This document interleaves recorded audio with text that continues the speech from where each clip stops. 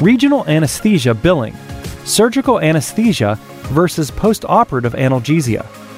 By Jason P. Zatkoff, D.O., Clinical Assistant Professor, Wayne State University, Pontiac, Michigan, and Brian F. S. Allen, M.D., Assistant Professor, Vanderbilt University Medical Center, Nashville, Tennessee. A sound knowledge of regional anesthesia billing and coding is essential for physicians performing nerve blocks to prevent unintentional consequences, especially overbilling. Yet billing and coding are often misunderstood and underemphasized. This may reflect the complexity of the material. Acute pain consultation and follow-up are governed by different rules than procedural billing, which is itself comprised of several different components. Adding to the complexity, the Centers for Medicare and Medicaid Services, CMS, sets billing rules that other payers often use but can have variations based on state regulations or individual payers. This article will focus narrowly on regional anesthesia procedural billing with the goal of assisting the practicing regional anesthesiologists in the perioperative setting. Specifically, this article will explore the nuances of billing nerve blocks that are intended for surgical anesthesia versus those for post-operative analgesia. CPT codes. As a general overview, physician services are coded using the current procedural terminology CPT code system with or without modifiers. CPT codes are assigned relative value units, RVUs, which account for three components: physician work, practice expense, and malpractice expense. Each component of the total relative value unit is adjusted by a geographic practice cost index, and the total is multiplied by a conversion factor, CF, yielding the monetary value of services provided. Conversion factors vary based on patient insurer, the payer, as well as the region. The 2019 Medicare conversion factor is $36.0391. Medicaid is lower, and private insurance is often substantially higher. Of note, some payers have alternative methods of reimbursement, such as negotiating a percentage of billed charges in lieu of payment based on relative value units. ASA codes. Although current procedural terminology codes are typically associated with a defined amount of relative value units, codes for provision of anesthesia services are handled differently. The current procedural terminology code for the surgical procedure performed is crosswalked to an associated anesthesia ASA code, which has two components: base units, determined by the complexity of the surgical procedure the patient is undergoing, and time units, determined by the time between anesthesia start and stop times.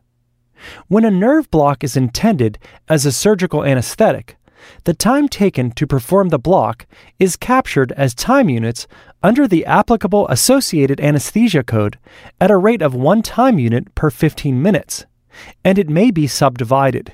In contrast, a procedure performed for post-operative or non-operative analgesia is billed under a current procedural terminology code separate from the anesthetic's base and time units. A block for post-operative pain thus generates a fixed number of relative value units with no time component. Having two methods for coding the same procedure based on the intent and subsequent use of that procedure is a central challenge in properly coding and billing acute pain procedures, especially when the two methods may produce modest differences in fees. As an example, an infraclavicular block performed as a surgical anesthetic and performed in 5 minutes would be worth 0.33 time units, depending on a payer's rounding rules, whereas the same block performed as post-operative analgesia would be worth 1.48 relative value units. Depending on the payer and the agreed reimbursement for time units and relative value units, a block for post-operative analgesia might generate higher revenue. If coded incorrectly, physicians risk incurring penalties for fraud and abuse. Purpose of the block. When documenting perioperative regional anesthesia procedure, physicians must clearly distinguish its purpose. If the planned surgical anesthetic relies on a regional anesthesia procedure, then the block should be considered as the primary anesthetic. Billing it as a post-operative analgesic would be improper. Another example of improper practice would be an infraclavicular block performed for a carpectomy where the patient is maintained intraoperatively on a propofol infusion with a nasal cannula 02, and the anesthetic is charted as monitored anesthesia care with block for postoperative pain. Instead, it should be a regional anesthetic and the block billed as part of the associated anesthesia code for the procedure base plus time units. However, in the same circumstances, if the block were performed and a laryngeal mask airway placed, the anesthetic would be charted as general and the block could be billed as a separate current procedural terminology code for postoperative pain. See Table 4 for other examples of cases and their proper billing codes. Gaps in care. Gaps between surgical anesthetic block placement and surgery can affect reimbursement.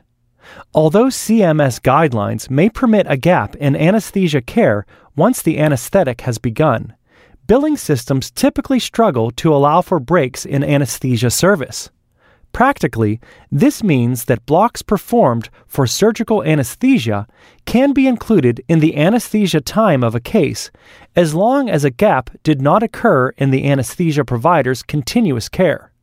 For example, a block for surgical anesthesia performed in the operating room would be billed under an associated anesthesia code as base plus time units, and a block performed in a holding room can be included in associated anesthesia code billing if the anesthesiologist remains physically present with the patient until they go to the operating room at the end of the block.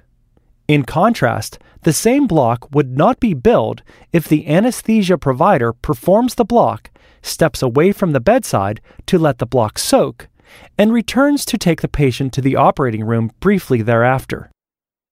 Post-operative analgesic blocks during a surgical anesthetic. Post-operative analgesic blocks, billed as current procedural terminology codes, can be performed before the documented anesthesia start time, after the anesthesia end time, or during an ongoing anesthetic. Per CMS, if a post-operative analgesic block is performed between anesthesia start and end, anesthesia time is still billed as usual, base plus time units from anesthesia start to end, and the block current procedural terminology code is billed separately from the anesthetic. Current procedural terminology codes and modifiers for post-operative analgesia modifiers are appended to current procedural terminology codes for post-operative analgesic blocks to telegraph important information to insurers and payers. The -59 modifier shows that a block procedure should be billed separately from the surgical anesthetic. Without a modifier, separate billing of block and anesthetic may be rejected. Table 1 provides examples of current procedural terminology codes and 2019 relative value units for several anesthetics and several blocks. This is not an exhaustive list, and CMS may adjust the values each year with input of an American Medical Association committee. Many types of blocks lack their own specific current procedural terminology code. Interscalene and supraclavicular blocks are both coded as brachial plexus injections, 64415, whereas adductor canal blocks are crosswalked to the femoral nerve injection code, 64447. For blocks not included within or substantially similar to blocks where a current procedural terminology code exists, the other peripheral nerve injection code can be used, 64450. Ultrasound guidance has its own current procedural terminology code, which can be billed once in addition to the block performed. If 2 blocks are performed, the ultrasound code may be billed only once, provided appropriate documentation is present. This includes documentation of ultrasound use, image copy, proof of use, retained in the chart or picture archiving and communication system, and a statement about image interpretation such as ultrasound interpreted and normal except as noted. Required documentation elements. Additional required billing documentation elements include date of service, diagnosis, indication for procedure, block type, and proceduralist signature. Language used for diagnosis should map easily to diagnosis codes, ICD-10, not the surgical diagnosis. Communication with your group's coders is valuable to make sure your documentation is clear and thorough enough to meet local compliance standards.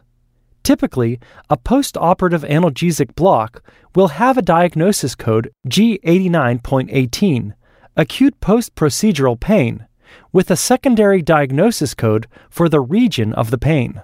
Documentation of a surgeon's or other clinician's request for a block is also needed when billing for a post-operative analgesic block, but not a surgical anesthetic block. Ideally, the request would be done formally by the surgeon as a note or order. A less desirable option is to record the surgeon's request in the documentation of the block itself. When supervising trainees, attestation of presence during ultrasound-guided and key portions of the procedure is necessary to bill. Conclusions.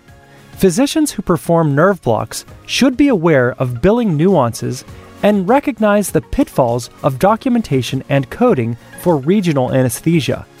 This review has attempted to summarize the material in such a way that physicians and practices can navigate those tricky issues. The authors also hope that awareness of current billing standards and the sometimes perverse incentives they create inspires physicians to advocate for changes in the healthcare system to help align patient care and reimbursement incentives. This information is presented to the best of our knowledge, reflecting the rules in effect as this article was prepared. Prior to any implementation of practice or billing changes, please seek consultation with your local billing, coding, and compliance staff.